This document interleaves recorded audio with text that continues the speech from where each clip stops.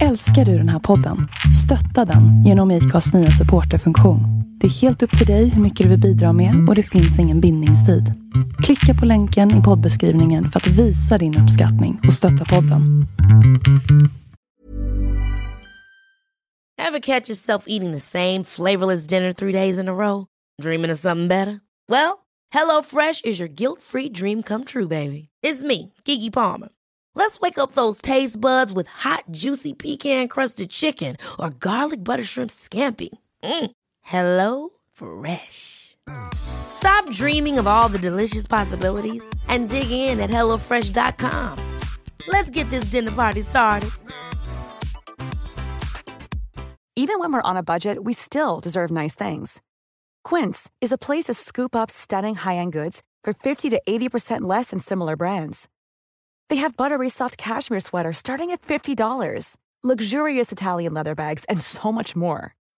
Plus, Quince only works with factories that use safe, ethical, and responsible manufacturing. Get the high-end goods you'll love without the high price tag with Quince. Go to quince.com/style for free shipping and 365-day returns. Hej! Nu rullar vi igång igen och idag har jag träffat en otroligt spännande människa, Erik Melander. Han är professor i freds- och konfliktforskning vid Uppsala universitet. Och jag har fullkomligt bombat honom med frågor om krig och fred och terrorism och lösningar på världsproblemen. Och det är jättespännande samtal. Lyssna! Let it go! Ja, men nu rullar vi igen och det här är ju så himla spännande. Har du något specialområde? Oj, ja, alltså jag har hållit på med ganska många olika typer av frågor. Just nu så är det på ganska mycket med maskulinitet och våld och kopplingarna mellan manlighet och hur vi löser konflikter. Det är ju jättespännande. Ja, det är ett ganska stort område kan man säga. Men du, innan vi kommer in på det mer, för det tycker jag också är jätteintressant. Kan inte du bara förklara för mig, hur definierar man ett krig? Ja, det finns ju olika definitioner, men i princip kan man säga att det handlar om en organiserad konflikt om politiska frågor, politiska då i vid bemärkelse, det kan vara ganska mycket. Och att man använder våld för att hantera den konflikten. Och sen brukar man också säga att man brukar ha som en tröskel. Man säger att om det är mer än 25 döda eller mer än 1000 döda eller något sånt, då är det nog allvarligt för att man ska kalla det för ett krig. Är det samma i alla länder? Är den definitionen samma över hela världen? Eller är det ett land där det till exempel är mer konflikt så kanske det är svårare att kalla det för krig? Nej, det kan man också studera på olika sätt. Det finns ju de som menar att i ett litet land så är 100 döda på ett år mycket mer än om det händer 100 döda på ett år i ett jättestort land. Så det kan man ju ta hänsyn till det då i sina studier. Men definitionen är så att säga en och samma, och det är den man använder när man räknar hur många konflikter det är och man kartlägger dem och så. Så det finns alltså inget tänk kring att vissa länder som man har mer våld i sin kultur. Att man är lite mer... det är svårare att kalla det för krig i det landet. Jämfört med om Norge skulle ha ett krig där man inte kanske har så mycket våld i samhället. Nej, det är snarare så att det är precis det som man vill forska om då. Man säger att varför är det krig efter krig efter krig och så många krig eller kanske så många döda i krigen i ett land eller i en viss region och inte i en annan. Då är inte det något som man tycker att då säger vi att det är normalt för att de är krigiska eller någonting, utan då frågar man sig varför är det så försöker vi analysera och förstå det. Du, vad är fred då? Fred, den enkla definitionen på fred är att det inte är krig. Så att om det inte finns den typen av organiserat våld i samhället, då säger man att då är det fred. Men så finns det också de som menar att det är en ganska tunn definition, därför att det innebär att typ Nordkorea och Norge är lika fredliga, därför att det är inte krig i något av de länderna nu. Och då kan man börja diskutera vilka mer aspekter vill man ta hänsyn till då. Det kanske måste vara demokrati eller respekt för mänskliga rättigheter eller att folk inte svälter ihjäl för att man ska kunna kalla det för en bra fred eller en högre nivå av fred eller något sånt. När du säger man, vilka syftar du till då? Ja, det är både forskare, en stor debatt inom forskningen nu om vad menar vi med fred. Om vi menar med fred någonting mer än bara att det inte är krig. Men också bland de som håller på och löser konflikter och bryr sig om krig och fred och så, att de funderar ju också kring de här frågorna och diskuterar och kritiserar och tycker att det här fredsbegreppet, om man bara säger att men nu är det inte krig, då är det fred, att det kanske inte räcker. Hur säger du att fred är då? Vad kallar du fred? Oj då, jag menar att fred är dels att man inte använder då massiva mängder utav dödligt våld som när det är krig. Och att man i övrigt inte använder våld eller hot om våld för att avgöra konflikter eller politiska frågor. Och att man respekterar varandras olika synsätt och synpunkter. Och att det är i princip demokratiska beslutsmekanismer. Då kan man nå en högre nivå av fred. Så Nordkorea är inte ett fredligt land. Precis. Men du, vilka tycker att det är fred i Nordkorea då? Förutom Nordkorea själv. Ja, dels så behandlas det som ett fredligt land i många studier. Det är därför att man helt enkelt bara kör på det här då. Att det är krig eller är det fred? Ja, det var fred. Ungefär som att man kanske tittar på är någon sjuk eller frisk. Ja, om du är sjukare än så här, då räknas du som sjuk. Men om du är bara lite sjuk, då räknas du som frisk. Och så kör man en undersökning på det. Men, så kan man göra för att förenkla världen och försöka få grepp om vissa samband då, genom att göra den typen av förenklingar. Men annars är det väl, det finns väl sådana här vänskapsföreningar, Sverige och Nordkorea eller vad de heter, som hyllar Nordkorea och menar att det är ett föredöme och att det är väldigt fredligt där. Så sådana finns det ju också. Men du, det här kanske låter lite flummigt, men jag tänker att det finns de kulturer som har lättare att se sig själv som en grupp istället för en individ. Alltså att man lättare kan se det som, eller kalla det för fred, när nationen har fred. Jag förstår vad jag menar? Absolut. Nej, men jag tror att det där är ju precis en av orsakerna till krig. Att folk identifierar sig med en abstrakt grupp, alltså en nation till exempel, i högre grad än med en individ, och att individer tilldelas olika värden beroende på vilken grupp de tillhör, och att man då glorifierar sin grupp, och den största gruppen då kanske blir nationen, och tycker att andra nationer de är sämre och de ska underordnas, de kan man förtrycka, de kan man erövra och så. Det är ju många människor som tänker så, och så tänkte vi väl i Sverige också, de flesta av oss förr i tiden. Men det känns som hela världen har tyckt så väldigt mycket mer förr i tiden. Också att man var mer religiös. Och... Absolut. Och också synen på krig hänger ihop med det här. Att man såg kriget som ett naturligt sätt för nationer och imperier att avgöra tvister med varandra.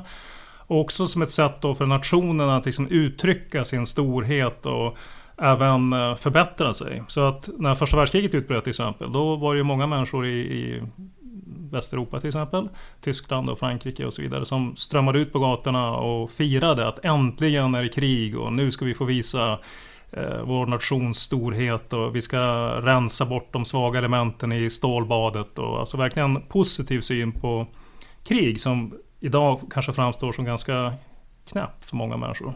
Och det är inte så länge sedan? Nej. Men det finns såklart forskning på hur de individerna tänker. Ja. Att man sätter sitt lands identitet för sin egen. Jag har jättesvårt att förstå det.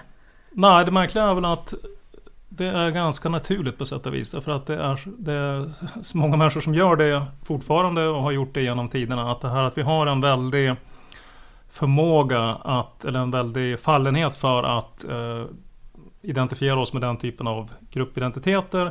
Och att då upphöja den egna identiteten och liksom slå ner på andra eller slå ner på andra. Det är nästan som att hur vi då tänker, som sitter här nu och pratar, att vi är alla individer och man måste respektera alla individer. Och gruppidentiteter ska inte vara avgörande och så. Det är undantaget genom historien. I och för sig, vi är andra grupper. Man tillhör ett fotbollslag eller... Ja. Jag tillhör nästan svenska längdåkningslaget idag framför tv. Ja, så är det absolut. Och vi har ju det här i oss allihop. Det behöver ju inte vara någonting negativt. Men det är när det blir en gruppidentitet som också har den här aspekten av att se ner på andra grupper. Och att man liksom ser sig berättigad att få fördelar över andra grupper eller att förtrycka andra grupper. Det är då det blir farligt. Att ha gruppidentiteter och att man har många olika gruppidentiteter på samma gång. Det tror jag är både sunt och oundvikligt. Om man hur definierar man, så här, vad är skillnaden mellan krig och terrorism? Eller, för det känns som att krig är så mycket då och svårt att greppa vad det är för någonting. Ja, det finns ju många olika typer av organiserat våld. Krig är ju då när staten är inblandad och det handlar om politiska frågor. Och politik kan ju vara väldigt mycket, men om det är så att det är en väpnad grupp som bara dödar människor, civila då, obeväpnade, då är det inte krig. Det kan hända under krig, det kan vara en del av krig, men vi kallar det för one-sided violence, alltså ensidigt våld. Och det är massakrer och vissa attacker som kanske kallas för terrordåd. Och sen en tredje kategori av organiserat våld som vi också kartlägger och studerar, det är det vi kallar för non-state conflict, alltså konflikter mellan två grupper, men ingen av dem är en stat. Så det kan vara till exempel två gerillarörelser som krigar mot varandra. Eller det kan vara två drogkarteller i Mexiko som krigar mot varandra. Då är det en annan typ av politiskt eller organiserat våld. Mm. Men begreppet terrorism är ju lite besvärligt därför att det är väldigt svårt att konsekvent avgöra vad som är terrorism eller inte. Så vi använder inte det begreppet, utan vi kartlägger allt våld som vi kan hitta då, som uppfyller de här definitionerna, de här 3 typerna av organiserat våld som jag nämnde. Och sen får någon annan säga om de tycker att det är terrorism eller inte, men det gör inte vi. För att det är för svårt att definiera eller? Ja, därför att det kan man säga. Mm. Men hur ser det ut i världen idag gällande krig och konflikter? Ja. Jag tror ju att vi har färre konflikter, men jag tror att det har ökat väldigt mycket de sista åren och att det är många fler som dör i krig nu än för 10 år sedan. Mm. Och det stämmer ju delvis. Den bilden som många har, det är att det är riktigt illa nu i världen och det har blivit värre. Och det finns ju situationer i världen som är fruktansvärda. Just nu är det ju väldigt våldsamt i Jemen och i Syrien och så vidare. Och det är också så att den här bilden vi har av att det har blivit värre stämmer också om man tänker på när de här stora konflikterna i Syrien, i och kring Syrien och Irak och så vidare, när de bröt ut och sen växte sig större då, här kring 2011, 12, 13, 14. Då upplevde nog många att men nu håller världen på att gå åt skogen, nu blir det väldigt mycket värre. Och det blev det. Men sen dess har det blivit fredligare igen. Antalet dödade i konflikter har gått ner ganska kraftigt. Och det är också viktigt att titta på den längre trenden. Därför att den här uppgången då som var när kriget i Syrien började och kriget i Afghanistan som ständigt förvärras och så. Det föregicks av en period som antagligen var den fredligaste i modern historia. Så från den utgångspunkten så blev det mycket värre, och det är fortfarande värre än för 10-15 år sedan då det var som fredligast. Men om man tittar lite längre, i ett längre tidsperspektiv, så var ju under kalla kriget till exempel då, efter andra världskriget fram till ungefär 1990, så var det ju flera perioder som var mycket våldsammare än det vi upplever nu. Till exempel? Ja, till exempel Vietnamkriget och Koreakriget och inbördeskriget i Kina direkt efter andra världskriget. Det finns många stora krig som vi kanske nästan har glömt bort nu, hur fruktansvärda de var, hur otroligt destruktiva de var. Och sen så finns ju då, relaterat till det, så finns ju folkmord, alltså enorma massakrer. Och sånt händer ju fortfarande, men inte alls på samma nivå som hände lite då och då under kalla kriget, och senast var ju då Rwanda 1994. Ja, fy fan. Ja, det är helt ofattbart hur våldsamt det var. Men det har ju inte varit någonting jämförbart då på mer än 20 år. Så det är ett exempel på att trots att det är fruktansvärt på många håll i världen nu, så var det mycket våldsammare under kalla kriget och förstås under världskrigen, som var ännu mycket, mycket mer våldsamma. Ja. Och det är det som är viktigt att förstå. Man måste kunna hålla 2 saker i huvudet samtidigt. Att det är fruktansvärt och väldigt oroande det som händer i och kring Syrien och så vidare. Och därför måste vi bry oss. Vi måste tänka efter vad kan man göra åt det här då. Men vi får inte heller bli så att vi tappar hoppet. För vi tänker att det blir bara värre och värre och det finns ingenting som hjälper och det är på väg att gå åt skogen och allting. Därför att det är en felaktig analys, det stämmer ju inte. Utan världen är ändå på väg att bli fredligare om man tittar i ett längre perspektiv. Men du, varför är världen på väg att bli fredligare? Ja, det är ju den stora frågan så att säga. Och då kan man tänka på dels vad är det som driver konflikter. En enkel orsak är fattigdom. Och i och med att världen ändå utvecklas så att på de flesta håll så blir människor mindre fattiga och lever längre och så vidare. Så innebär det att en av de orsaker som driver konflikter försvagas över tid. Så det är viktigt. Och sen kan man titta på det som då man kan göra för att förhindra konflikter och lösa konflikter. Och det är bland annat sånt som medling, fredsbevarande operationer från FN och andra. Och sånt har man ju då dels gjort mer utav och även att man kanske lär sig hur man ska göra det bättre. Så det finns saker man kan göra och det är det vi måste förstå då och studera så att vi kan fortsätta göra det. Och inte utbildningssituationen också en bidragande fredsfaktor? Att fler går i skola, eller? Ja, och det hänger ihop då med det här ekonomiska välståndet. Att, det är en sak som driver ekonomiskt välstånd men som också är en följd av ekonomiskt välstånd. Och det hänger också ihop med de värderingar då, vi pratade om nationalism och så tidigare, att människor som är bättre utbildade brukar ju vara mindre nationalistiska i det avseendet. Sen en annan stor förändring som är väldigt viktig är att våra samhällen har förändrats i riktning mot att bli mer jämställda mellan män och kvinnor. Och det är ju kanske inte det första man tänker på när man tänker på vad är det som förklarar krig och fred, men faktum är att det finns massa forskning nu som visar på att det är en av de viktigaste orsakerna till fred är när det blir mer jämställt mellan män och kvinnor. Så alla de här sakerna tillsammans samverkar då för att förklara varför världen har blivit fredligare.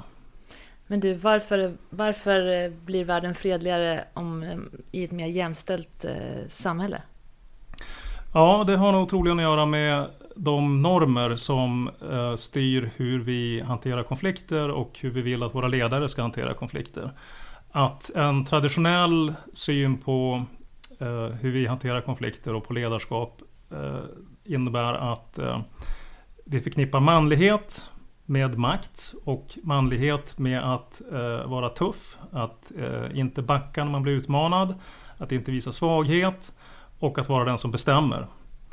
Och så har vi också sett på ledare och så har vi velat att våra ledare ska hantera då konflikter och uppträda mot andra nationer och andra ledare då, om de hamnar i en konflikt. Och det innebär också att när man har den synen på vad ledarskap och manlighet innebär, då får också kvinnor en mer underordnad roll. Därför att det här är något som förknippas då, det nästan definierar vad som anses vara manligt. Medan då kvinnor då får en roll som är mera försörjande eller stödjande och inte lika beslutsfattande. Men i och med att vi börjar att ändra de här sätten att se på vad som definierar bra ledarskap och bra konflikthantering och vad som är manligt och kvinnligt, så blir både samhällena mer jämställda, det blir mer jämställt mellan män och kvinnor och vi ser också på konflikter på ett annat sätt. Det dunkar lite när du slår i bordet. Så det är bara lite. Yes. Men du, vet du, jag tänker på, är det här någonting som det är någonting som jag tycker låter jättebra och som jag skulle vilja växte här i världen. Men det lär ju finnas ett ointresse för den här typen av ny forskning också. Jag tänker att det kanske är någonting som till och med odlas i vissa länder, den här kulturen, för att få till en bra armé. Existerar det? Jo, så är det absolut. Och det är så man har definierat. Man har försökt skapa krigare på det sättet. Att man säger till unga män och pojkar att om du är som en tuff krigare, om du inte visar svaghet och känslor och om du inte är en sån som backar när du blir utmanad och om du blir en soldat, en krigare, då uppfyller du normen och då får du vara med bland de riktiga männen så att säga. Om det inte gör det, då blir du kanske förlöjligad eller utfrusen eller får inte dela då på privilegierna.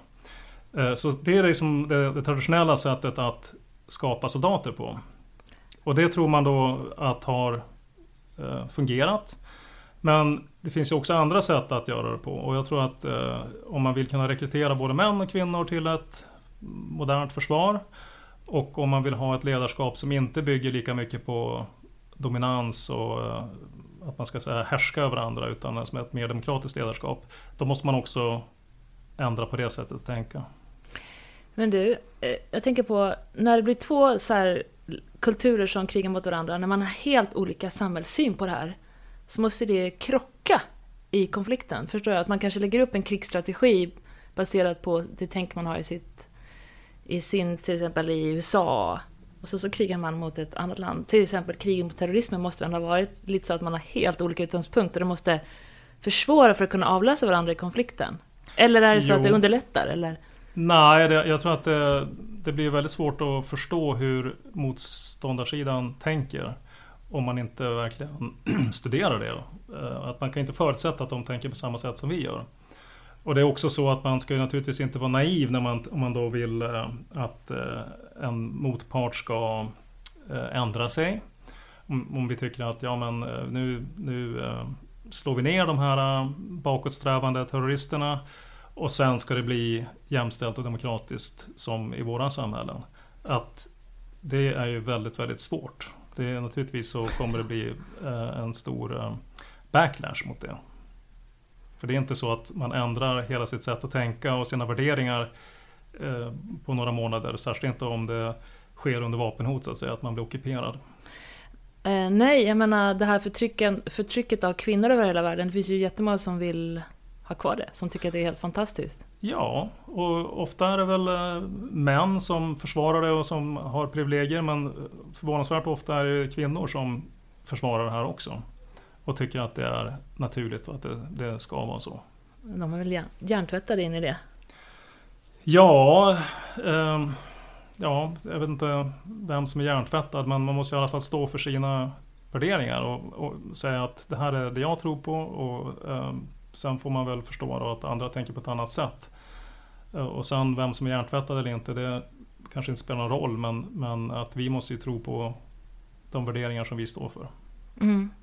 Jo, jag vet. Och sen den igen, det här som jag sa, att om jag sätter min individ högre än min nationstillhörighet, så betyder inte det att det är rätt. Det kan bara vara mitt sätt att se det. Men i ett annat land kanske kan det vara vanligt att man ser det helt tvärtom. Och då kanske man ser min roll som kvinna är den här. Och det passar in i min tro. Och vad är rätt och vad är fel? Jag menar... Nej, vi kan ju inte göra annat än att förstå att andra människor tänker på ett annat sätt. Vi ska inte vara naiva och försöka pracka på andra människor eller få dem att tro att de ska ändra sig snabbt. Vi vill ju kanske att vi vill väl att alla ska ändra sig och bli jämställda och demokratiska och toleranta och så vidare. Men bara för att vi vill det, eller bara för att vi tycker att det här är så fantastiskt, så ska vi ju inte tro att andra människor kommer att acceptera det och ändra sig snabbt och enkelt.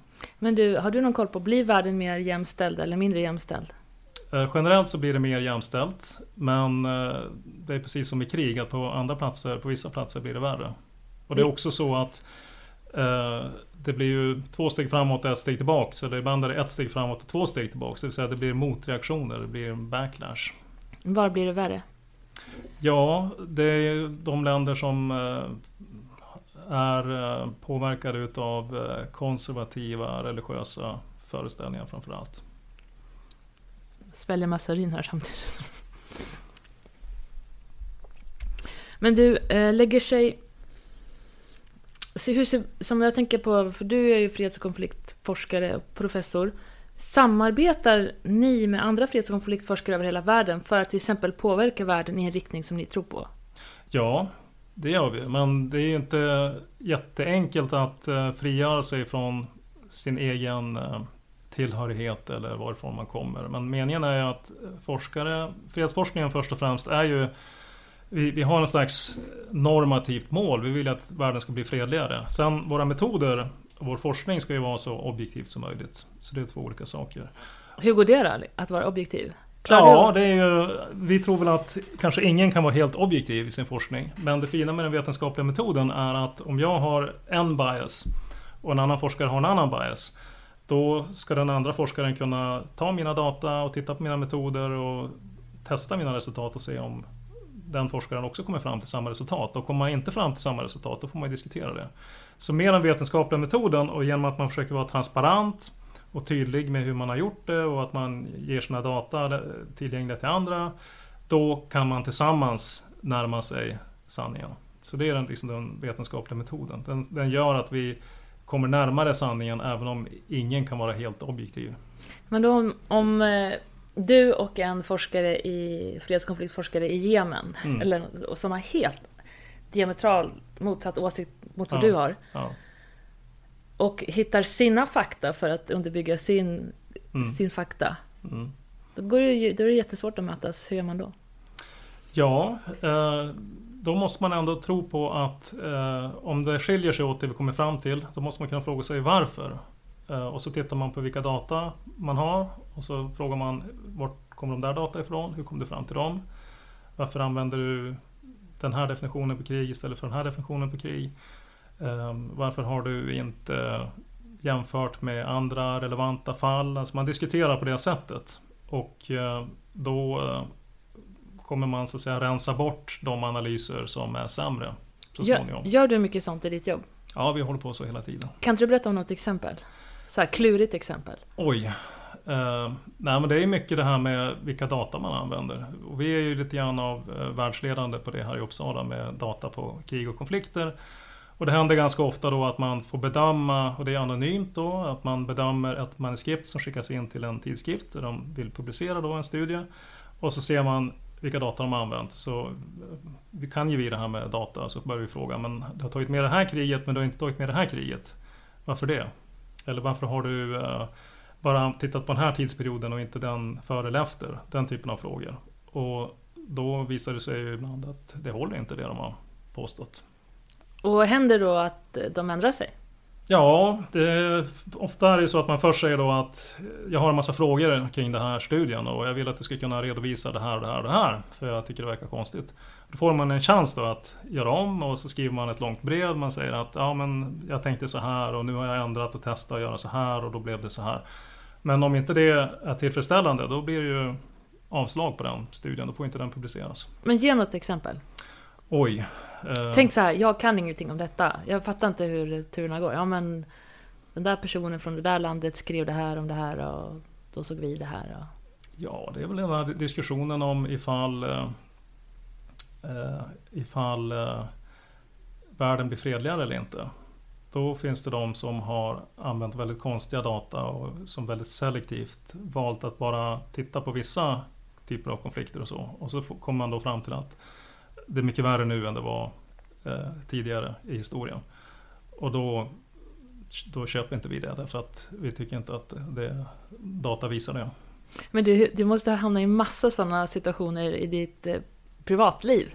Där folk sitter vid bordet vid julmiddagen och slänger ur sig. Bara, oj, det här har blivit värre och värre. Och så, Ja, så är det. Så är det ofta. Och det är en grej med det här med när man då säger att ja, men om man tittar i ett lite större perspektiv så går vi mot en fredligare värld och så vidare.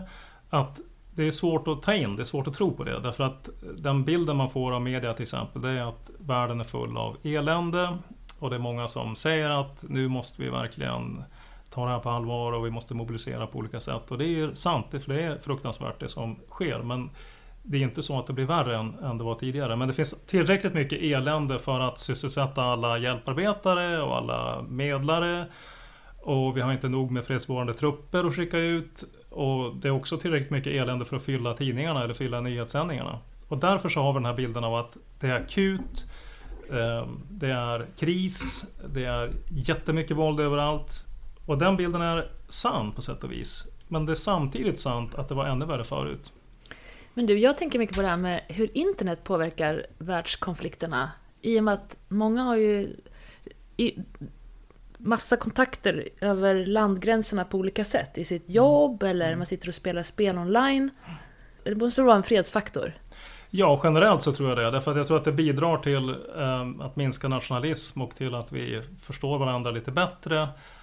Och det här som jag berättade om då när första världskriget bröt ut, att människor stormade ut på gator och torg och hurrade att äntligen ska vi få spöa upp de här vidriga grannfolken.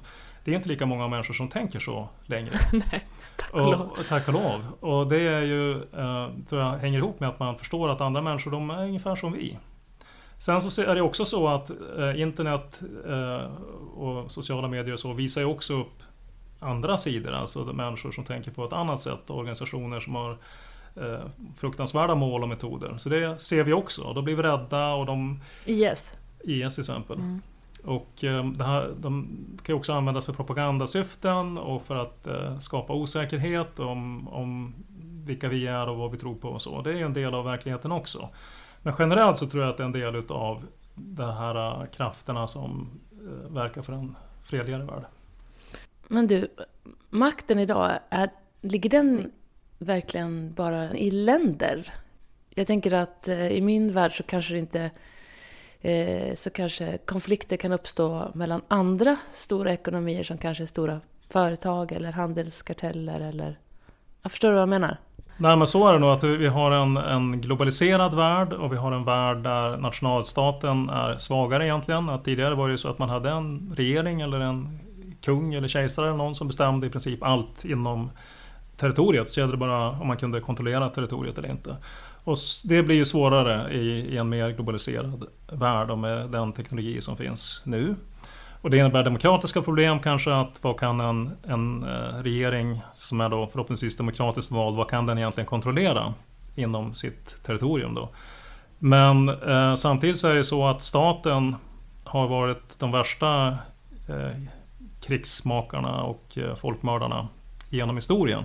Så det är kanske bra att statens makt faktiskt blir lite utspädd. Mm-hmm. Tänker du så? Ja, jag tänker lite grann så. Jag tänker att våra regeringar kan inte bete sig hur som helst. Därför att vi ser. Och vi kan rösta bort dem kanske. Eller vi kan flytta till ett annat land. Och de som producerar saker, de kan flytta till ett annat land. Medan om man var en bonde eller en gruvägare eller någon, då, du kan inte ta med dig gruvan när du flyttar. Men det är mer kunskapsbaserade ekonomierna som vi har idag, de kan man ju faktiskt flytta på ett annat sätt. Och det innebär att makthavarna blir lite mindre mäktiga, därför att om de beter sig hur som helst, då sticker folk. Då sticker de som uppfinner saker och de som producerar saker. Intressant, jag har faktiskt inte tänkt på det. Så, men du, för du jobbar som freds- och konfliktforskare då? Ja.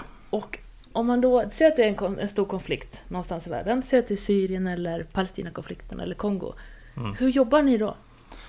Ja, vi är ju då forskare. Så vi studerar de här sakerna och sen så undervisar vi om det. Men sen har vi en tredje uppgift då, som är att vara relevanta för samhället. Och får vi en chans, dels försöker vi föra ut våra forskningsresultat och säger då att forskningen visar att den här typen av medling brukar fungera bäst, eller fredsbevarande operationer de är bäst om de designas på det här sättet. Vi försöker föra ut våra resultat så att de som fattar beslut och jobbar med såna här grejer ska ha ett bättre underlag helt enkelt. Sen om vi blir tillfrågade, om vi får en chans att vara rådgivare på något sätt eller vara med på något sätt i någon fredsprocess, ja då skulle vi väl antagligen tacka ja till det om det är någonting som vi tycker att vi kan någonting om. Har du gjort det? Ja, bara på väldigt indirekt och väldigt låg nivå, inte på någon sån här stor fredsförhandlingsnivå. Men jag har varit med om projekt och vi har fört samman folk från olika sidor i en konflikt. Och så försöker man få... Vilken konflikt? Konflikten om Nagorno-Karabach mellan Azerbaijan och Armenien. Och då försökte vi då... Det är fortfarande väldigt låst, men det var ännu mer låst då. Det var så att man kunde knappt prata med varandra och träffas och så. Men då bjöd vi in dem som till ett akademiskt seminarium, att det är inte förhandling eller någonting, utan det är en chans att träffas och prata om intressanta frågor. Och, vilka var ni bjöd in då exakt? Ja, det var, tanken är då att man bjuder inte in officiella representanter, därför att då blir det, de är så bundna utav att de måste liksom representera sin sida och de kan inte göra uttalanden som kan tolkas på olika sätt och så, utan det måste vara personer som är friare, men som ändå har kanaler till de som fattar beslut. Så det kan vara akademiker och journalister och vissa politiker och den typen av opinionsbildare. Så det skulle kunna vara du om Sverige var i en konflikt med Norge? Ja, det skulle det kunna vara. Ja. Eller du. Eller ja. Influencers, YouTubers. Ja, absolut. Är det så nu att man använder... Ja, alltså det vet jag inte, men det skulle absolut kunna vara ett effektivt sätt att nå ut till många människor. Och man har ju till exempel gjort projekt där man tänker att nu ska vi bidra till försoning efter en konflikt, eller att folk har mindre rasistiska attityder och så. Och så skapar man en soap opera, alltså en tv-serie eller en radioserie där som är spännande och som är engagerande och folk gärna vill lyssna på, men där man då smyger in det här budskapet om tolerans och fred och Så. Och det är ju som ett sätt att påverka människor, men inte genom att man liksom skriver dem på näsan nödvändigtvis. Smart. Ja, jag tycker det verkar smart. Ja, men de historier vi berättar, det är de som formar samhället. Verkligen. Men du, så började jag tänka på, jag vet inte, det var en dokumentär om Bono när han var med för att världens länder skulle, eller världens rika länder skulle avskriva skulderna mot Afrika. Såg du den dokumentären? Nej. På tal om influencers.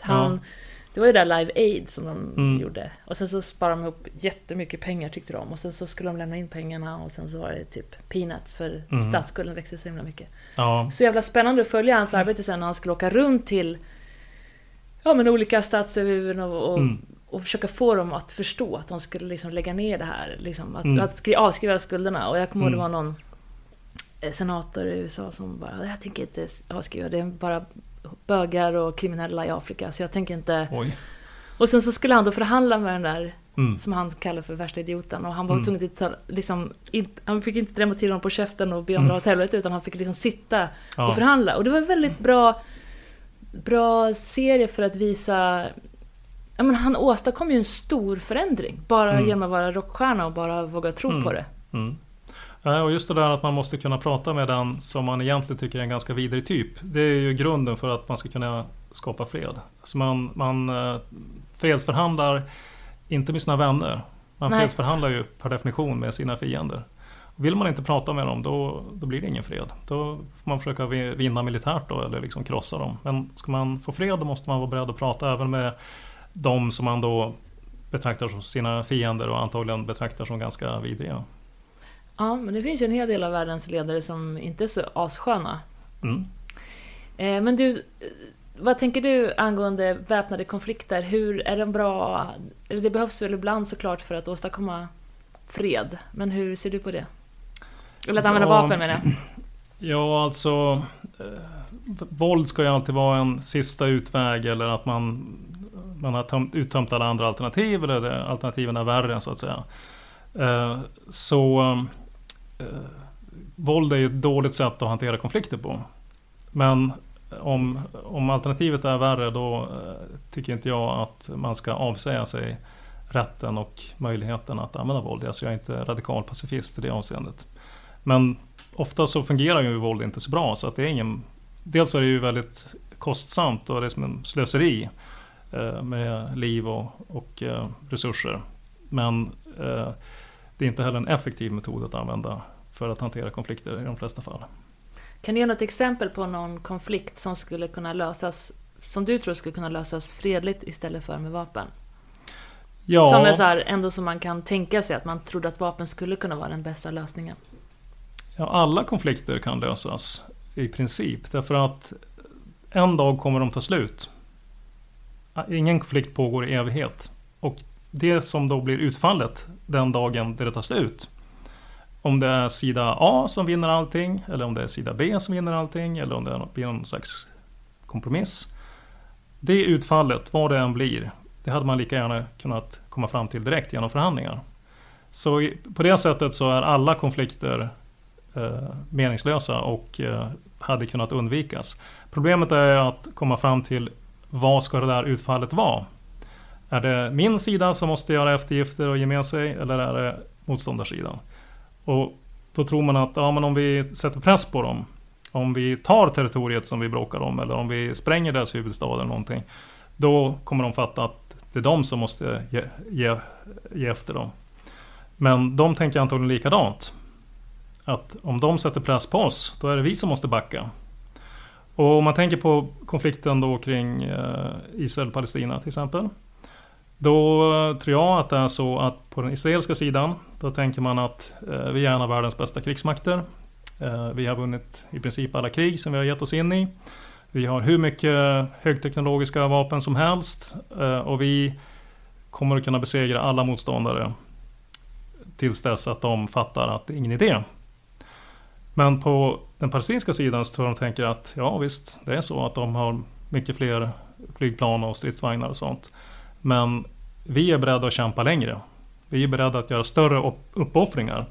Och vi kommer inte strida på det sättet att vi ska flyga ut med flygplan och bomba Israel, utan vi strider på ett annat sätt. Och det är de som kommer att var tvungna att lära sig att de måste göra mer eftergifter. Och så tycker de att de ser redan tecken på det, att ibland är det israeliska reservister som vägrar att inställa sig när de blir mobiliserade, eller de ser debatter inom det israeliska samhället där folk säger att men nu måste vi kompromissa så att det blir fred. Då tycker de att men vi behöver bara kämpa på 5 år till eller 10 år till, så blir det de som kommer att vara tvungna att ge oss mer utav det som vi bråkar om. Så att det är det som är grejen, att när man har 2 sidor som båda tror att vi är egentligen starkare, vi behöver bara hålla ut lite till eller trycka till lite hårdare, så kommer de andra att ge med sig. Det är då konflikterna fortsätter. It makes sense. Allt det där kan man ju överföra till barnuppfostran eller problem i äktenskapet. Ja. Men okej, men i Palestina-konflikten, nu är ju den låst. Ja. Och hur agerar världen runt omkring? Nu är Palestina-konflikten också en gräns mellan 2 världar, så att det är många som lägger sig i den konflikten från olika håll. Men hur agerar länder runt omkring? Hur agerar FN? Hur börjar man liksom ta i det där för att få Israel och Palestina att förstå? Men hörni, låt oss bara deala och förhandla och komma överens istället för att använda våld. Hur börjar man? Hur gör man? Hur fungerar? Ja, alltså att ens komma in, att ens bli insläppt och försöka medla eller påverka kan ju vara väldigt svårt. Parterna väljer ju själva om de vill ha med en att göra eller inte. Och då tänker de strategiskt, då tänker de att men om vi tillåter Norge att medla, vad kommer det innebära för oss? Eller om USA medlar, vad innebär det? Och då har ju de sina egna intressen. Så bara det att få en chans att påverka kan vara väldigt svårt.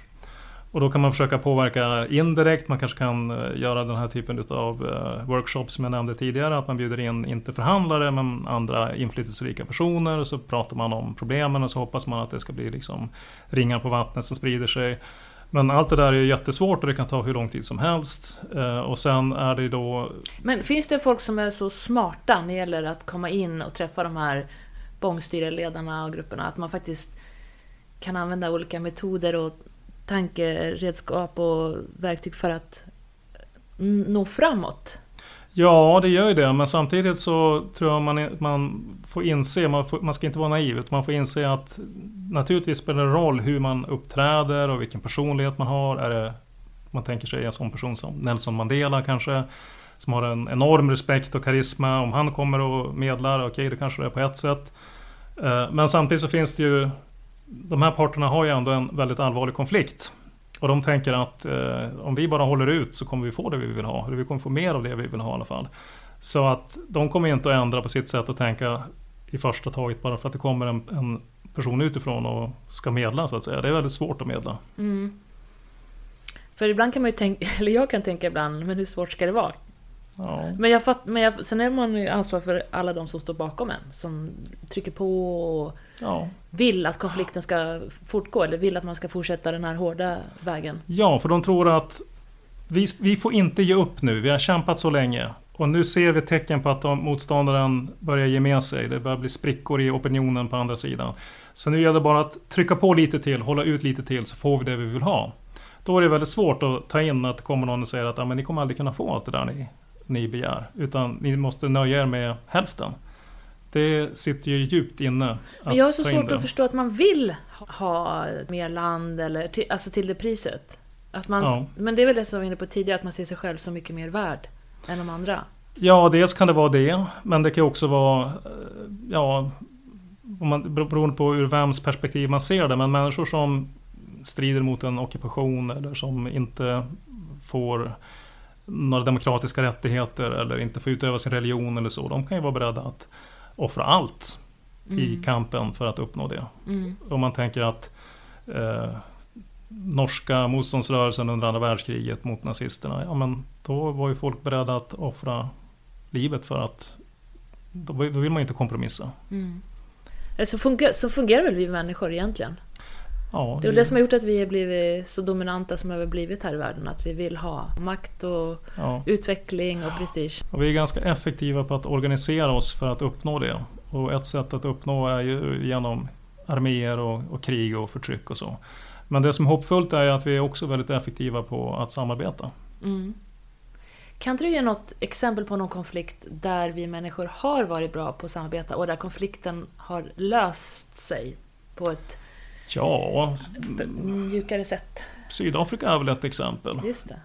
Där då många experter förutspådde att det kommer bli ett enormt blodbad.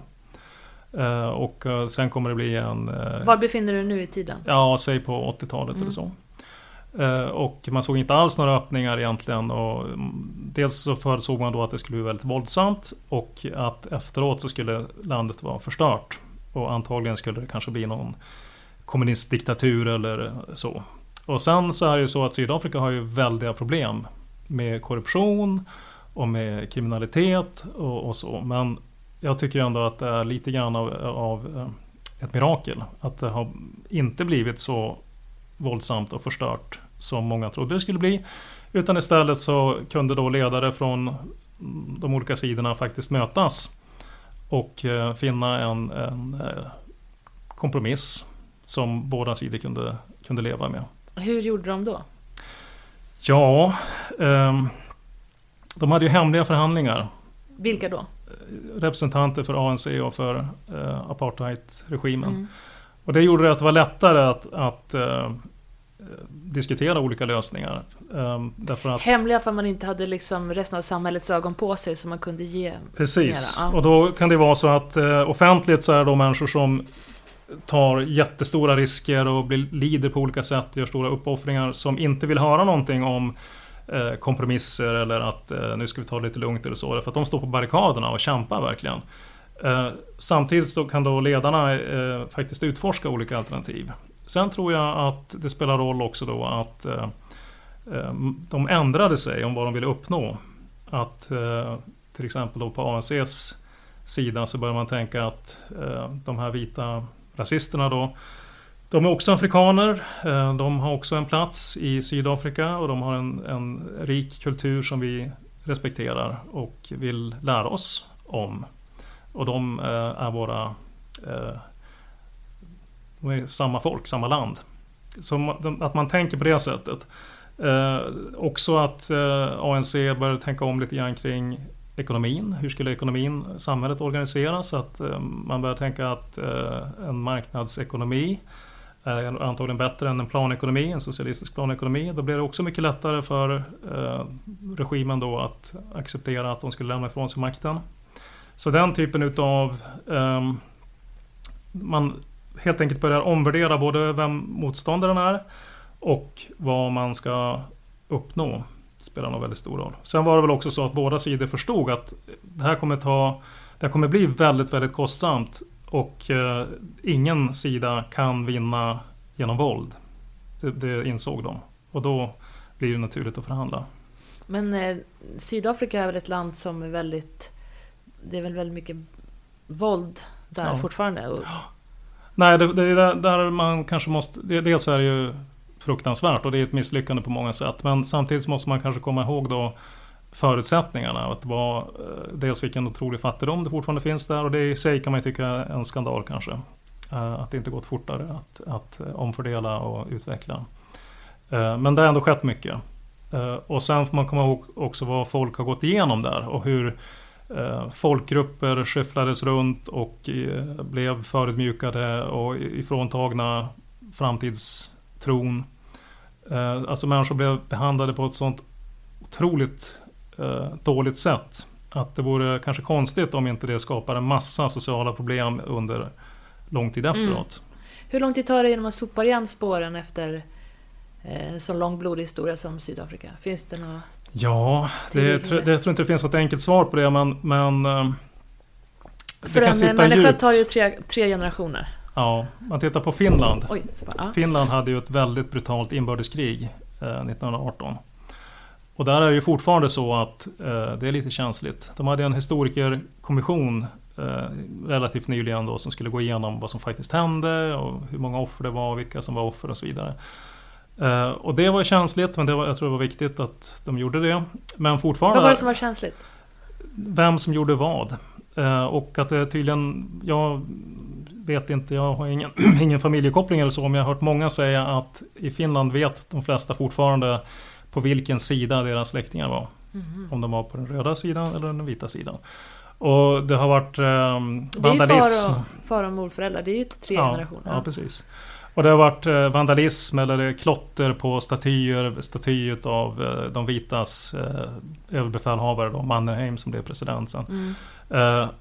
Där man skriver mördare eller vad de nu skrev på den och sånt där. Tills idag i princip. Så visar att det finns fortfarande sår kvar i samhället och att på sätt och vis så hålls minnet av konflikten levande. Samtidigt som Finland är ju ett oerhört framgångsrikt samhälle. Så de har ju kunnat enas och gå vidare samtidigt som det finns kvar ärr. Innan jag skulle träffa er idag så började jag fastna i Kongo-konflikten. Bakåt i historien. Och det är ju... gud vilken jobbig läsning. Och hur vi människor har betett oss. Och man fattar att den historien sätter superdjupa sår. Ja, nej, precis. Man tänker att det tar minst 3 generationer. Det tar antagligen mycket längre med den typen av trauman som folk har fått. Hur är det nere i forna Jugoslavien nu? Ja, jag tror ju att det är så att de flesta är inte intresserade av några nya krig eller så. Och folk vill ha jobb och de skulle gärna vilja bli integrerade med Europa och som normala liv. De allra flesta tänker så. Och att det var ganska dumt det de höll på med. Men samtidigt så tycker jag att man ser tecken på att nationalismen är ju inte borta utan att det kanske börjar flamma upp lite grann igen. Och det är väl ofta när människor blir frustrerade, deras förhoppningar inte uppfylls riktigt.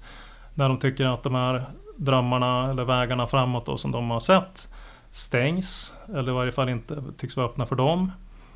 Då i den besvikelsen då finns det de som börjar liksom att fästa sig vid någonting annat. Och då ligger ju nationalismen nära till hands. Ja, precis som hela den här högervågen som vi kan se. Precis. Du, jag tänkte på en annan sak. Jag tänkte på det här med kalla kriget. Att på ett sätt känns det som att vi är lite grann tillbaka mot den typen av grupperingar. Absolut. Det är väldigt oroande och det är på något sätt så var kanske de här åren då från kalla krigets slut fram till ganska nyligen ett undantag i världshistorien. Det vore ju väldigt tragiskt om det är så. Men på sätt och vis så är vi ju på väg tillbaka mot en sån slags kalla krigslogik och stormaktsrivalitet då olika stormakter är på olika sidor i konflikter och hotar varandra och bygger upp sina stridskrafter. Så det är en väldigt oroande utveckling, det är ju på riktigt. Och i kombination då med nationalism och handelskonflikter och backlash allmänt tycker jag mot mer intoleranta värderingar och så, då är ju det oroande. Samtidigt som det inte än alls är i närheten av så illa som det ändå var under kalla kriget. Men jag tycker att man kan ju se samma tendenser, samma mekanismer. Så det måste man ju ta på allvar. Men beskriv, hur tycker du utifrån det här resonemanget att världen ser ut idag då? Ja, så man kan ju se hur... Dels har ju USA förändrats väldigt mycket på senare år. Från att ändå... Man kan kritisera mycket av hur USA uppträdde tidigare också. Men nu är det mer uttalat att det är USA för sig och det är mot de andra. Sen Trump kom till makten. Precis. Och att man på något sätt tror att man ska kunna tvinga andra att göra som USA vill genom olika typer av konfliktåtgärder. Och så håller ju andra stormakter också på. Kanske särskilt Kina och Ryssland. Och när man då hamnar på olika sidor i en konflikt som den i Syrien till exempel, det är ju jättefarligt. För det är på det sättet som man kan få riktigt, riktigt stora krig. Som det var under kalla kriget i Vietnam till exempel eller i Korea. Men du, för i Syrien nu så känns det som att det har lugnat ner sig lite. Men man står ändå på sin sida där och håller vakt. Eller hur är läget? Ja, det har ju lugnat ner sig. Och på sätt och vis kanske man skulle kunna säga att regimen, alltså Assad, håller på att vinna. Det finns egentligen inte kanske så mycket realistiska alternativ till att antagligen blir det någon form av seger för den sidan. Och sen hur mycket kompromiss det blir och vad som händer framöver, det återstår ju att reda ut då. Men det är väl i alla fall min förståelse av det, att rebellerna har i princip förlorat. Men jag tänker på Syrien i relation till världsläget mot Ryssland. Och har jag rätt i att det liksom blir som ett litet nav där nere? Ja, det är en del av den rivalitet som det kretsar kring, så att säga. Och då att Ryssland och USA och även andra västmakter är på motsatta sidor. Det bidrar ju då till att det blir värre, det blir farligare.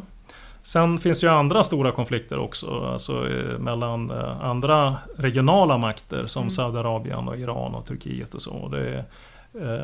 Det finns ju stor risk att det kommer vara mycket konflikter i den regionen en lång tid framöver. Men du, vad tycker du, på tal om det här nya kalla kriget, eller vad man ska kalla det, var tror du de största farorna ligger där nu? Ja, dels tror jag att det är de här regionala stormakterna som är ganska oförsonliga, som är på olika sidor och som strider om inflytande i regionen. Saudiarabien, Iran, Turkiet framförallt. Det i sig och alla olika grupper då, som också ska rymmas inom det här området, det kommer i sig att skapa mycket konflikter framöver. Och om då andra makter som USA och Ryssland lägger sig i, då kan det bli hur stort som helst. Har de inte lagt sig på olika sätt? Jo, det har de ju gjort. Men det skulle kunna bli mycket värre. Men nu är det väl lite grann så att när det gäller Syrien så det är någon slags västmakterna gör ju ganska begränsade insatser där ändå. Man har väl kanske lämnat lite över till Ryssland och Assad-regimen då att ta hand om det. Varför har man gjort det då? Ja, kanske därför att det var svårt att se vad man skulle kunna uppnå genom att gå in hårt militärt. Dels fanns ju en jättestor risk att det skulle kunna bli faktiskt krig med Ryssland. Tredje världskrig i princip. Och dels kanske då man insåg efter ett tag att det finns liksom inget starkt alternativ, inget realistiskt alternativ, att de här då demokratiskt sinnade rebellerna som då var vänliga till väst, de var väldigt få, väldigt svaga. Så det var inget realistiskt alternativ att man skulle hjälpa dem att ta över makten. Det skulle ju inte gå. I varje fall inte om det inte först blev ett jättestort krig. Så då kanske man tänker att men då har vi lite mer begränsade målsättningar. Tänker man så på riktigt? Ja, det tror jag. Jag tror att man insåg att från början var det... Och vilka är man här då? Ja, det är de som fattar beslut i USA och i Storbritannien och Frankrike och så vidare. Att från början tänkte man att men de här rebellerna, de har nog en chans. Och man sa ju det gång på gång att Assad måste bort. Och det ska bli demokrati och så vidare.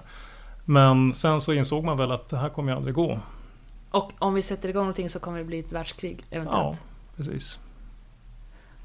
Gud. Tänk civilbefolkningen som bor där mitt i den där röran. Ja, nej, det är fruktansvärt. Och det är nog ingen rolig framtid att fortsätta leva under Assad-regimen då, som backas upp av Ryssland. Men samtidigt så får man ju då igen fråga sig, men vad ska vi göra åt det då? Och det tror jag är ett väldigt tragiskt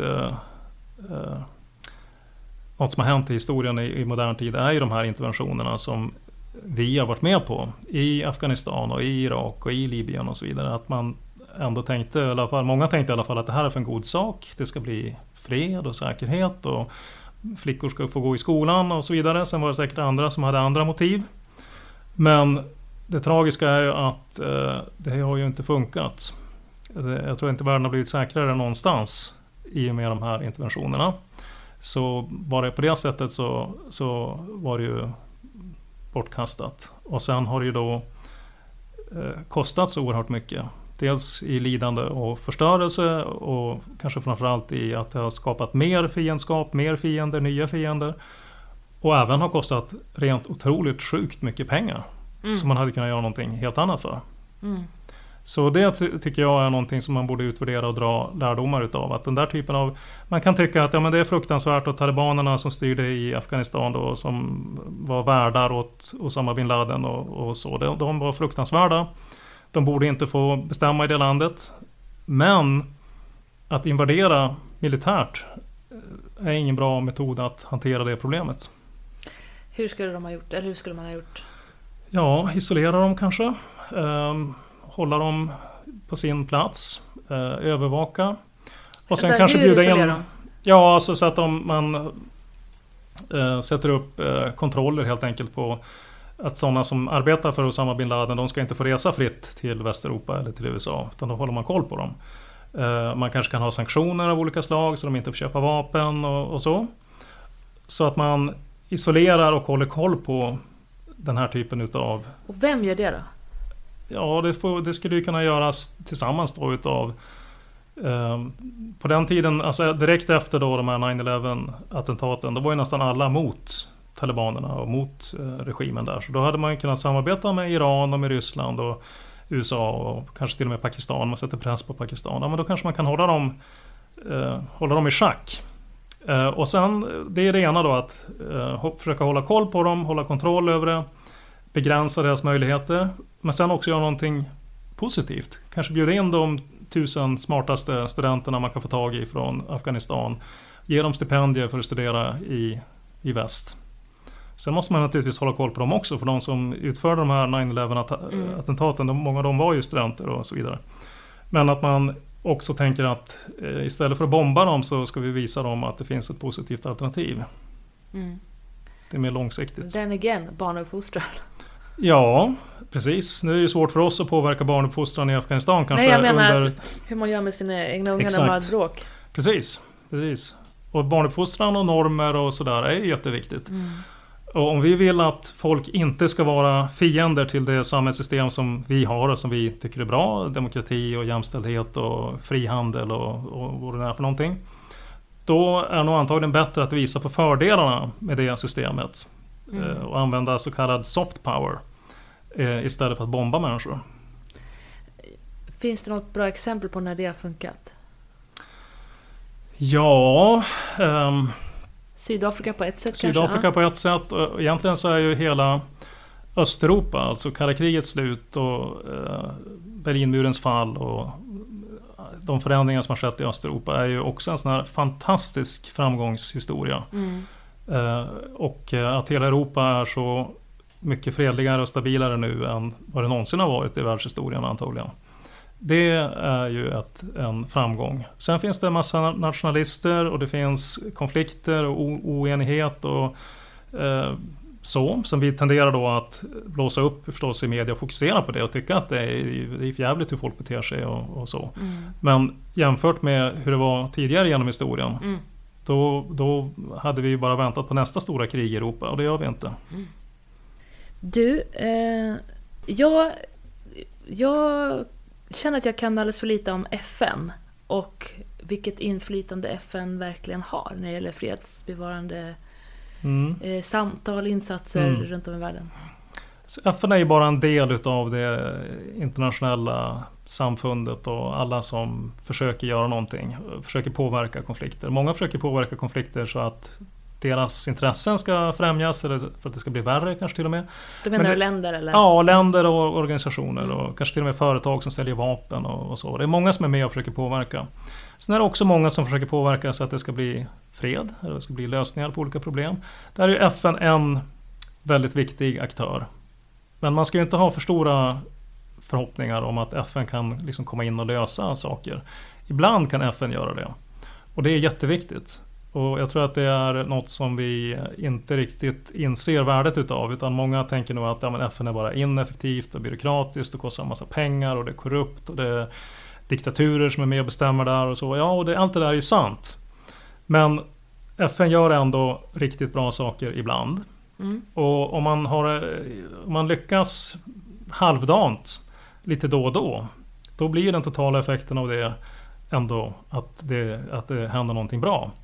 Det finns exempel på fredsbevarande operationer till exempel, där man tenderar då igen att fokusera på det negativa, att det är soldater som begår övergrepp på civila, säljer vapen kanske, smugglar elfenben, massa problem. Och det är ju sånt som man ska uppmärksamma och slå ner på. Men man kanske glömmer bort då att världen ändå har blivit fredligare tack vare den här typen av fredsbevarande operationer. Så att det är igen lite grann det här med att vi ska fokusera på problemen, de är allvarliga, vi ska bekämpa dem. Men vi måste också uppskatta det som ändå görs och som funkar ibland i alla fall. Och hur fungerar FN då? Om de ska lägga sig i till exempel Palestinakonflikten eller Syrienkonflikten, eller hur jobbar de? Ja, det finns ju väldigt många olika sätt att jobba på. Det kan ju vara allt från att ge bistånd på olika sätt, och kanske man kan ge stöd till en utbildning av barn som är mindre nationalistisk, och det kan vara så att man hjälper flyktingar och så vidare. Och sen kan det vara medlingsuppdrag av olika slag. Det är ju ofta så att det kan vara svårt att göra någonting mer substantiellt om det är så att de som har mest makt i FN, särskilt då de 5 permanenta medlemmarna av säkerhetsrådet. Men vilka är det? Ja, det är ju USA, Ryssland, Frankrike, Storbritannien och Kina. Alltså segermakterna från andra världskriget. Just det. Och om de har olika intressen, och det har de ganska ofta, då är det ju svårt att göra någonting kraftfullt. Då får man göra någonting lite mer, men vi skickar någon och pratar lite. Det kanske hjälper lite grann i alla fall, och ibland hjälper det mer, ibland hjälper det mindre. Men om de inte är överens om vad man ska göra, då händer det kanske inte så jättemycket. Och när de blir överens, då kan man vara lite mer kraftfull, och det kanske är då i första hand de konflikter som uppfattas som mindre viktiga ur de här stormakternas perspektiv. Det känns som det skulle kunna vara en liten konflikt här bara där för de nationer som är med i FN, när de ska sitta och de drar ju åt helt olika håll. Ja, precis. Så är det ju väldigt ofta. Vilket gör att de också blir en fredsfaktor eftersom de sitter där och möts. Precis, det är det som är så viktigt också. Att FN är det enda FN vi har. Det finns mycket problem, och det kanske inte händer så mycket, men det är ändå där som alla världens länder möts och diskuterar de här svåra situationerna. Och då kanske man inte ska förvänta sig att det trillar ut den ena lösningen efter den andra, men det är ändå ett forum där man möts och ibland kan komma överens.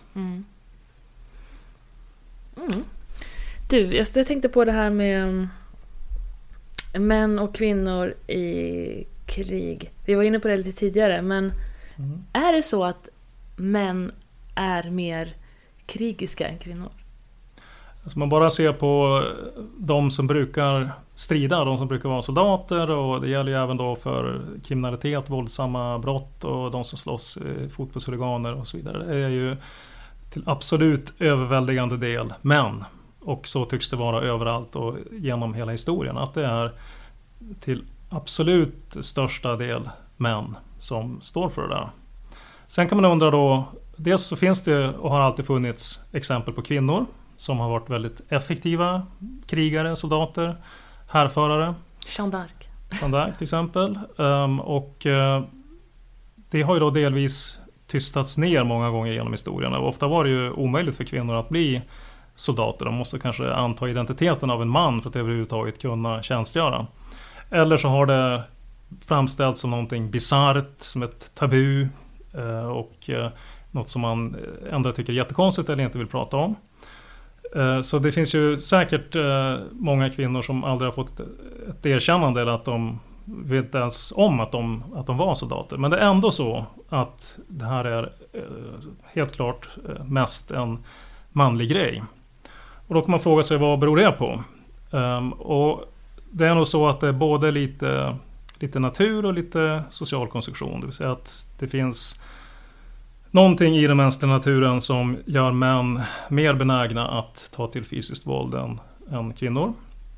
Men det är också uppenbart att det spelar väldigt stor roll hur vi uppfostrar varandra och vilka normer som vi belönar, som vi låter styra våra samhällen. Ja, jag tänker också på att män har ju betalat jäkligt högt pris genom alla år att bli beordrade ut i krig. Alltså ofrivilligt. Att det är ingenting som kommer från testosteron eller man bara beordrar. Och vi har ju, jag tänker från under hela människans historia så har män skyddat familjen. Och män är ju större och starkare generellt sett. Och så ser det ut. Styrka spelar ju en viss roll. Särskilt genom historien har det spelat större roll när man slåss med en klubba eller med ett svärd och så. Än med dagens moderna vapen, det kan ju till och med ett barn hantera så att säga. Så muskelstyrka spelar ju fortfarande roll, men spelar mindre roll. Och till riktigt moderna militärer då pratar man mycket om att det handlar om att kunna hantera information och fatta beslut snabbt och ha koll på många saker samtidigt och sådär. Så att det är inte lika mycket det här hur stark man är i bröstkorgen som avgör längre. Men ändå är män mer krigsbenägna än kvinnor? Ja, och till viss del så tror jag, eller till ganska stor del så tror jag att det har att göra med att man alltid har framställt krigarrollen som det manligaste utav allt. Och just det här att det är männens roll att försvara samhället och försvara kvinnorna och barnen. Och om de kvinnorna kan göra det lika bra, då är inte männens roll unik längre. Det är inte så att man kan kvalificera sig till den här statusen då av att vara respekterad krigare. Så nu får man kriga för att få behålla den rollen också? Ja, eller också får man släppa det då och tänka att vi kan vara soldater och vi kan strida för vårt land eller vårt samhällssystem, men det har ingenting att göra med manlighet längre. Det är inte något som definierar mig som man. Och det är inte så att vi definierar militären som manlig, utan du kan vara det enda som ska spela någon roll i en modern militär blir ju hur duktig du är. Är kvinnor mer fredssökande? När man tittar på sådana saker då brukar man alltid hitta en liten skillnad. Om du frågar 1000 svenskar om ska Sverige skicka trupper till att utbilda kurdiska gerillasoldater i Irak eller något sånt. Den typen av frågor, ska Sverige satsa mer på försvaret? Då brukar det alltid vara så att kvinnor är lite mer negativa till den typen av militaristiska förslag. Eller förslag som går ut på att man använder våld eller förbereder sig för att använda våld eller så. Men den skillnaden är ganska liten oftast. Män och kvinnor tycker ju överlag mycket mer likt varandra än olikt. Det är inte så att alla män är för, alla kvinnor är emot, utan det finns ju massor av kvinnor som är hökar, som är krigshetsande och verkligen intoleranta mot andra, och det finns en massa män som är pacifister. Men det finns en skillnad och den är ganska liten. Så jag tror inte att det är det som är det viktiga egentligen. Utan det viktiga är de här normerna om hur man hanterar konflikter och hur man ser på ledarskap och att dominera andra individer och grupper som har varit förknippade med manlighet. Och det är därför som mer jämställda samhällen blir fredligare, därför att då har man omvärderat en hel del utav det där. Att det är inte varken att vara en bra man eller att vara en bra ledare att vara så krigisk, alltså så våldsam eller hotfull eller dominant eller intolerant, utan nu ser vi andra värden som minst lika viktiga. Underbart att man börjar säga så. Men du pratar om the male privilege. Vad menar du med det? Nej, men det är ju så genom historien och i alla samhällen i princip att makt, om man nu ska dela upp det på två grupper, män och kvinnor, så i de allra flesta sfärer, i de allra flesta områden som man fattar beslut, så har män mer makt. Och det ligger också i den här definitionen utav manlighet som är dels traditionell och dels den som förknippas då mycket med våld. Där mannen ses som den som fattar alla beslut. Mannen fattar beslut i familjen, mannen fattar beslut i samhället. Mannen kontrollerar kvinnors sexualitet och mannen är krigaren som också då har makten och därmed också privilegierna. Var hamnar kvinnorna i den här rollen? Ja, många kvinnor är ju de köper ju det här och tycker att det är så en man ska vara. Och det är så de vill uppfostra sina barn. Och de sätter vis här som en publik som männen uppträder inför. Att de visar hur manliga de är, hur starka de är. Så blir de män då som lever upp till de här idealen blir belönade. Inte bara av andra män utan även av kvinnor på olika sätt. Och de män som inte passar in i den här bilden, de kan då bli förlöjligade och utstötta. Så när man ska förstå hur ett sånt här system kan finnas, så måste man fatta att det är både män och kvinnor som upprätthåller det. Och därför blir det också mycket svårare att förändra det. Men ofta är det så att det är kvinnor, framförallt kvinnor, i första hand kvinnor, som först tänker att vänta nu, vi skulle kunna göra det här på ett annat sätt. Jag tänker på i Syrien, kriget i Syrien kom in på hela tiden. När det tog slut på män och kvinnorna gick ut och började kriga. Ja, du vet. Jag läste en artikel och då blev det en jämställdhetssituation. För många av de här kvinnorna tog mer så här ansvar för sin eget liv och sin egen situation. Och även fast de mådde skit, även fast de hade sett så mycket hemskheter, så fick de ändå en ny syn på sig själva och sin egen roll. Och efter kriget skulle de aldrig återvända till den gamla kvinnorollen. Nej, och det är ett generellt mönster egentligen. Att jämställdheten gör paradoxalt nog kanske ofta framsteg under eller efter krig. Så var det ju i Sverige också under andra världskriget och efter andra världskriget, och ännu tydligare i Finland. Att vår jämställdhet gjorde klara framsteg, och likadant i Norge, Danmark, Belgien och så vidare. Av krigserfarenheten. Bland annat därför att kvinnor då får nya möjligheter och tänker på ett nytt sätt. Att det är faktiskt möjligt att vara med i samhället på ett sätt som inte var så vanligt innan. Det är det ena, och det andra är att upplevelsen av krig kan också göra att gruppen sluter sig eller blir mer, får bättre sammanhållning, och då belönar man så att säga kvinnorna efter kriget och tänker att alla ställde upp tillsammans under den här svåra utmaningen, så därför måste vi förbättra villkoren och dela med oss mera utav makten. Det är ju så att stora sociala reformer, bland annat då jämställdhetsreformer mellan män och kvinnor, men även andra stora sociala reformer om välfärdssamhällen och så, har väldigt ofta kommit i samband med stora krig och katastrofer. De kommer efteråt, för att då tänker man att då finns det en känsla av att vi måste stärka vår grupp. Vi måste dela med oss av makten, vi måste vara mer enade. Så det är en positiv sak, att då kan det bli välfärdsreformer och det kan bli mer jämställdhet, och det kan vara kvinnor då som får möjligheter att göra sånt som inte var så lätt tidigare. Nackdelen är ju att det här ofta är riktat mot en yttre fiende då, att vi norrmän som blev ockuperade av tyskarna, nu ska vi efter kriget ska vi enas, och kvinnorna var så modiga och tappra och kämpade så bra under kriget, så att nu måste vi dela med oss av makten mer.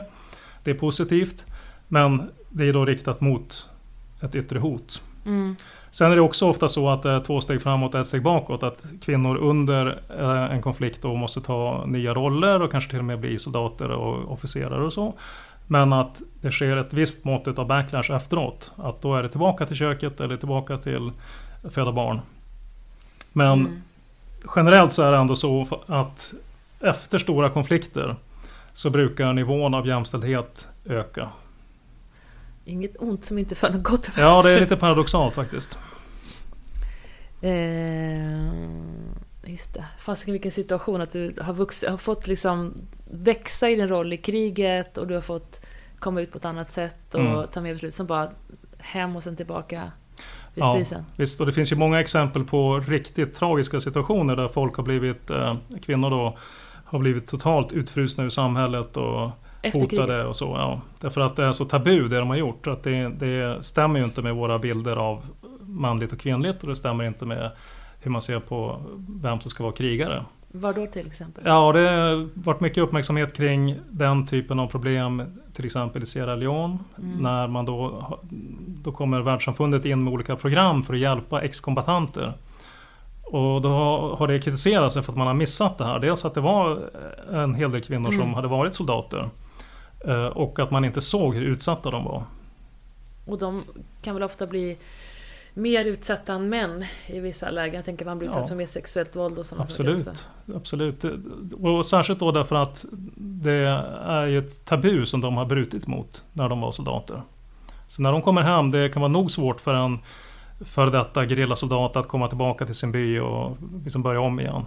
Men för de kvinnliga för detta soldaterna var det ofta väldigt mycket svårare, därför att folk behandlade dem då som någonting jättekonstigt. Sånt där kan man ju bli helt tokig på. Jag klarar knappt av att höra sånt där. Men hur har man hanterat den situationen då? Ja, en sak är att man ska för det första upptäcka att det är så och förstå det och förstå varför det är så. Och det har ju forskningen helt klart bidragit till, att man hade jättegoda intentioner och man hjälpte massor av veteraner, massor av före detta soldater på olika sätt. Men så är det då de som har sett att vänta nu, det missar ju hela den här grejen med de kvinnliga soldaterna. Och det visar ju på att man behöver ha ett genusperspektiv på både hur man försöker främja fred och försoning och utveckling, och också i forskningen, annars missar man sånt här. Finns det ett ökat intresse för att ha ett genusperspektiv? Ja, det gör det absolut. Och jag tycker också att det börjar bli lite avdramatiserat. Det är fortfarande många som tror att det är någonting jättekonstigt och hetsar upp sig och tycker att det är någonting politiskt påtvingat och så. Men visst, det finns den diskussionen, men det finns också väldigt mycket vanlig forskning som tittar på de här frågorna och som kommer då med vettiga resultat och viktiga insikter, som det här med kvinnliga ex-kombattanter, alltså veteraner. Det är ett exempel på att men det här är ju vanlig forskning som kommer med viktiga resultat, så varför ska man hålla på och skrika om det? Det är inget konstigt, det är tvärtom viktigt. Men det fortfarande är ju så att det är många som, kanske framförallt olika tangentbordskrigare och sådana som sitter och tycker saker, som tycker att det är inte vetenskap eller det är politiskt korrekt påtvingat och så. Men samtidigt så pågår det då en massa viktig forskning och viktiga förändringar i hur man arbetar praktiskt. Så det är mycket skrik, men samtidigt så går det framåt i verkligheten. Lägger man fram fakta så är det ju fakta ändå. Precis, och det är det som är grejen, tror jag, med hela den här forskningen om genusperspektiv på krig och konflikter och utveckling generellt. Det är ju att om man använder vanliga vetenskapliga metoder, då om du tror att men det här är bara något politiskt korrekt påhitt eller det här är bara normativa drömmar, då kan du ju begära att få ut data och läsa artiklarna och kolla vilka metoder har de använt, och så kan du ju själv då se om du kommer fram till andra slutsatser eller om det faktiskt stämmer. Det måste vara väldigt tillfredsställande i din yrkesroll att ta de här diskussionerna. Ja. Jag menar att det här är någonting som man har blundat för så länge. Så är det ju. Och jag tycker ju som sagt att det går ju i rätt riktning och det är inte så himla konstigt längre för många, utan vi bara forskar på.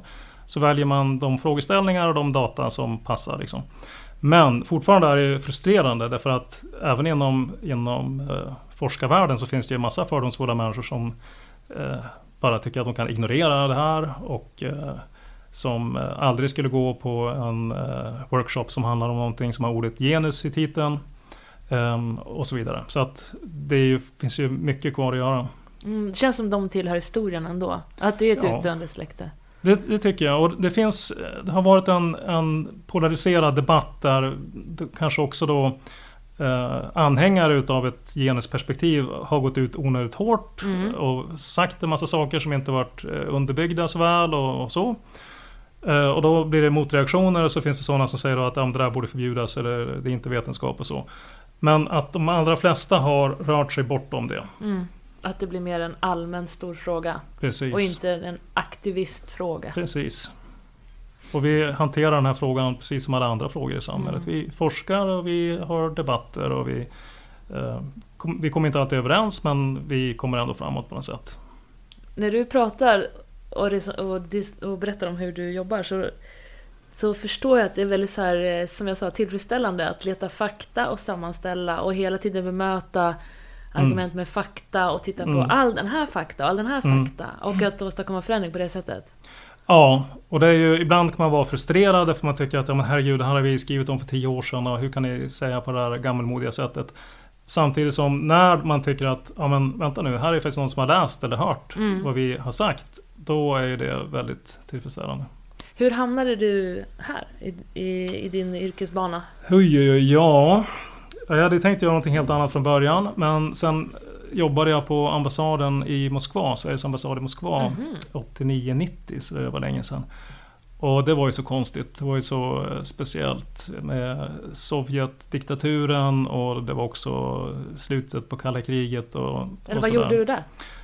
Jag var vaktman, så att jag vaktade ambassaden och sen jobbade jag också med receptionen och gjorde intervjuer för visumansökningar och gjorde lite översättningar och sånt där.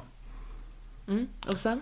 Ja, då blev jag väl intresserad av de här stora frågorna om varför har de ett sånt samhälle och varför tvingas de människorna leva under ett sånt system och hur skulle det kunna bli krig mellan Warszawapakten och NATO och hur kan det bli fred?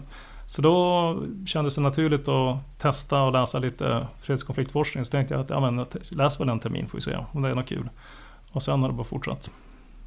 Så det bara fortsatt? Ja, det var som inte någon plan att det är det jag ska hålla på med hela livet. Utan det bara blev så. Ja, men är det inte någonting som man har med sig från tidigt i livet, att man har intresse för demokrati och de stora samhällsfrågorna? Precis, och jag har alltid varit intresserad av historia och sådär. Så på sätt och vis så var det väl naturligt. Men från början var jag inne på att jag skulle bli jägmästare och forska om rovdjur och åka skidor i skogen och spåra vargar och sånt. Ja, det vill jag bli. Ja, det hade varit kul också. Ja. Man kan ju kanske byta karriär också. Ja. Men du, och vad har du för mål med ditt jobb nu då? Ja, det är ju, vi har ju 3 uppgifter och det stämmer också med mina personliga mål. Det är att forska, det är att upptäcka nya saker. Det är jättespännande. Och sen undervisa, det är jättekul och stimulerande att få studenternas frågor och att föra ut det här. Och det är också då den tredje saken, det är samverkan med resten av samhället. Det vill säga jag vill gärna att folk ska lära sig om de här sakerna som vi tror att vi har kommit fram till. För jag tror att det är, ja, om vi till exempel lär oss om vikten av att tänka efter innan man genomför sådana här militära interventioner som de i Afghanistan, Irak och Libyen och så vidare. Då tror jag att det kan bli en bättre värld helt enkelt. Så ja, men jag vill fortsätta med det. Du skulle inte vilja jobba inom politiken på något sätt? Nej, jag tror att jag hellre skulle vilja vara akademiker och sen göra små inhopp. Komma och ge kurser, föreläsningar, kanske någon form av coaching av beslutsfattare. Den typen av inflytande. Jag tror inte jag skulle orka eller riktigt stå ut med att vara i den miljön hela tiden. För jag tror inte det är riktigt min grej. Om jag skulle göra något sånt som jag tänker på ibland, då skulle jag verkligen vilja åka ut i fält och vara observatör i någon konflikt. Eller kanske, ja, som jag gjorde 96, var jag fredsbevarande soldat i Bosnien. Och ibland tänker jag att det skulle vara härligt. För det kändes väldigt meningsfullt och konkret. Vad gjorde du då? Då var jag tolk, så jag tolkade då mellan svenska och serbokroatiska och även ryska, för det fanns ett ryskt förband där också då, som var vårt vänförband så att säga. Så jag var med i den svenska bataljonen i Bosnien. Men då pratade du serbokroatiska? Ja, jag fick lära om då från ryska, jag lärde mig ryska i lumpen och sen fick jag en 10 veckors kurs för att lära om från ryska till serbokroatiska. Kakosi? Dobro hvala. Jag kan lite, ja. Ja, bra. Ja. Nej, så att då jag var väldigt mycket ute i fält, alltså med representanter för de före detta krigförande parterna då, och bland annat jobbade vi mycket med minröjning. Det kändes ju väldigt meningsfullt. Men gud vad läskigt. Ja, det var väldigt speciellt. Då hade du inga barn, förstår jag. Nej. Det skulle man nästan inte kunna göra om man hade barn hemma. Ja, det var ju i och för sig många kollegor som var lite äldre då, som hade barn hemma och sådär, men det är ju farligt. Det är en väldigt speciell verksamhet. Men det kändes ju också oerhört meningsfullt. Ja, därför att varenda mina som vi tog bort kändes som att men det här var jättebra. Men också därför att vi sammanförde då officerare från de före detta då krigförande parterna från olika sidor. Så att de fick jobba tillsammans. Det är mycket effektivare. Då kan man fråga, har er sida lagt ut några minor i den här skogsdungen? Så frågar man den andra sidan, men ni då, har ni lagt ut några minor här? Då kan man mycket effektivare och säkrare röja de minorna.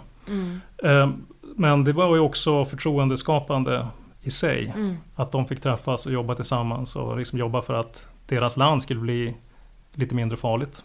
Blev det konflikter i de små situationerna ibland? Nej, alltså det var ju... De var ju väldigt många gånger var de ju nervösa. Och kanske om vi skulle åka igenom en by där det bodde flyktingar till exempel.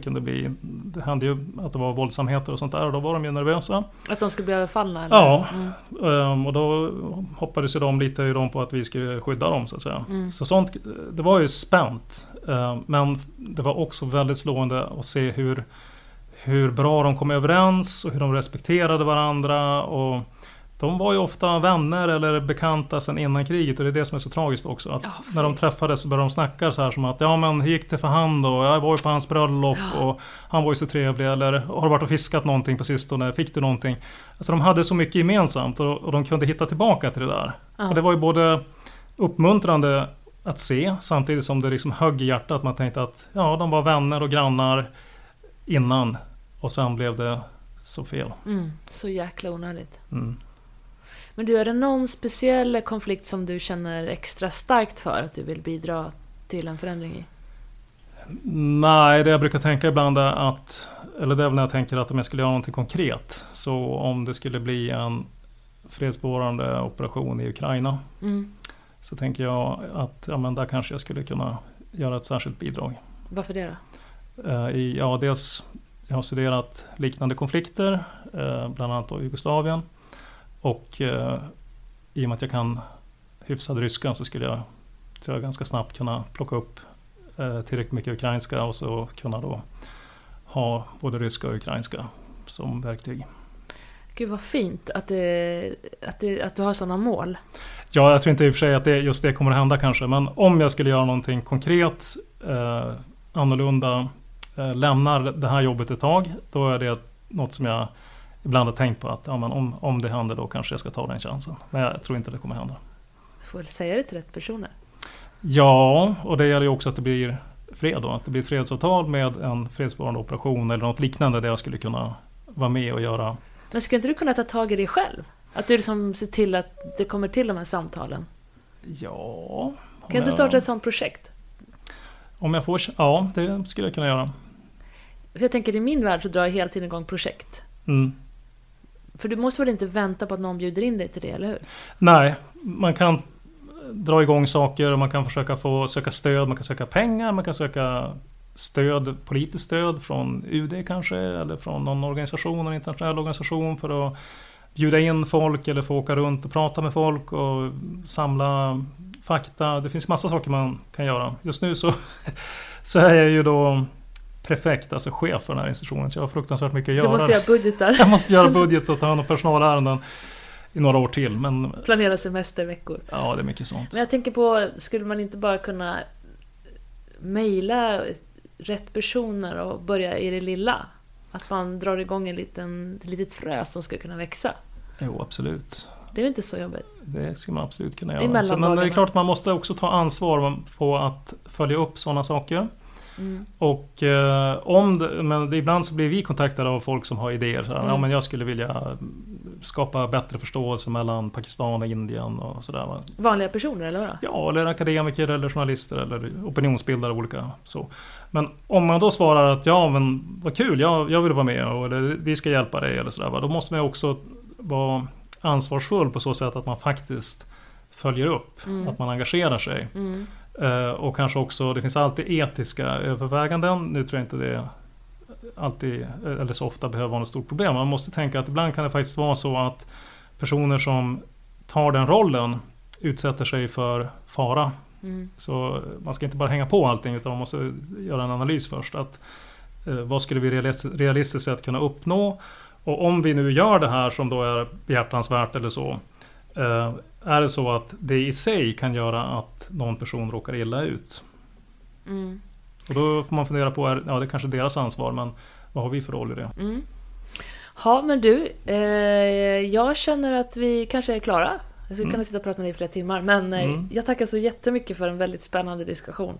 Tack själv, det är jättekul att få vara med och prata. Ja. Ni borde starta en podcast här. Ja, det borde ni faktiskt göra. Du kan väl göra det, jobba åt oss. Vi anställer dig på någon deltid eller någonting. Alltså det här är exempel på, jag har ju sagt det att vi har ju 3 uppgifter. Tredje uppgiften är att samverka med resten av samhället.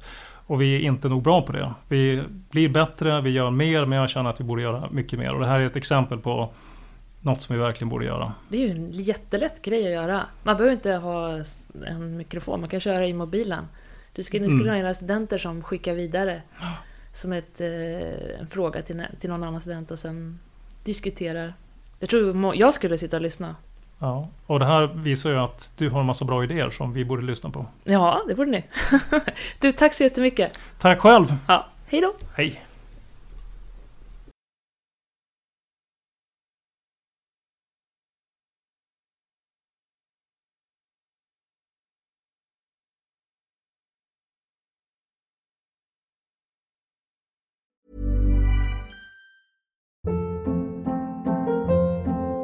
Hold up. What was that? Boring. No flavor. That was as bad as those leftovers you ate all week. Keke Palmer here, and it's time to say hello to something fresh and guilt-free. Hello Fresh. Jazz up dinner with pecan-crusted chicken or garlic butter shrimp scampi. Now that's music to my mouth. Hello Fresh. Let's get this dinner party started. Discover all the delicious possibilities at hellofresh.com. Hey, it's Paige DeSorbo from Giggly Squad. High quality fashion without the price tag. Say hello to Quince. I'm snagging high-end essentials like cozy cashmere sweaters, sleek leather jackets, fine jewelry, and so much more. With Quince being 50 to 80% less than similar brands. And they partner with factories that prioritize safe, ethical, and responsible manufacturing. I love that. Luxury quality within reach. Go to quince.com/style to get free shipping and 365-day returns on your next order. Quince.com/style.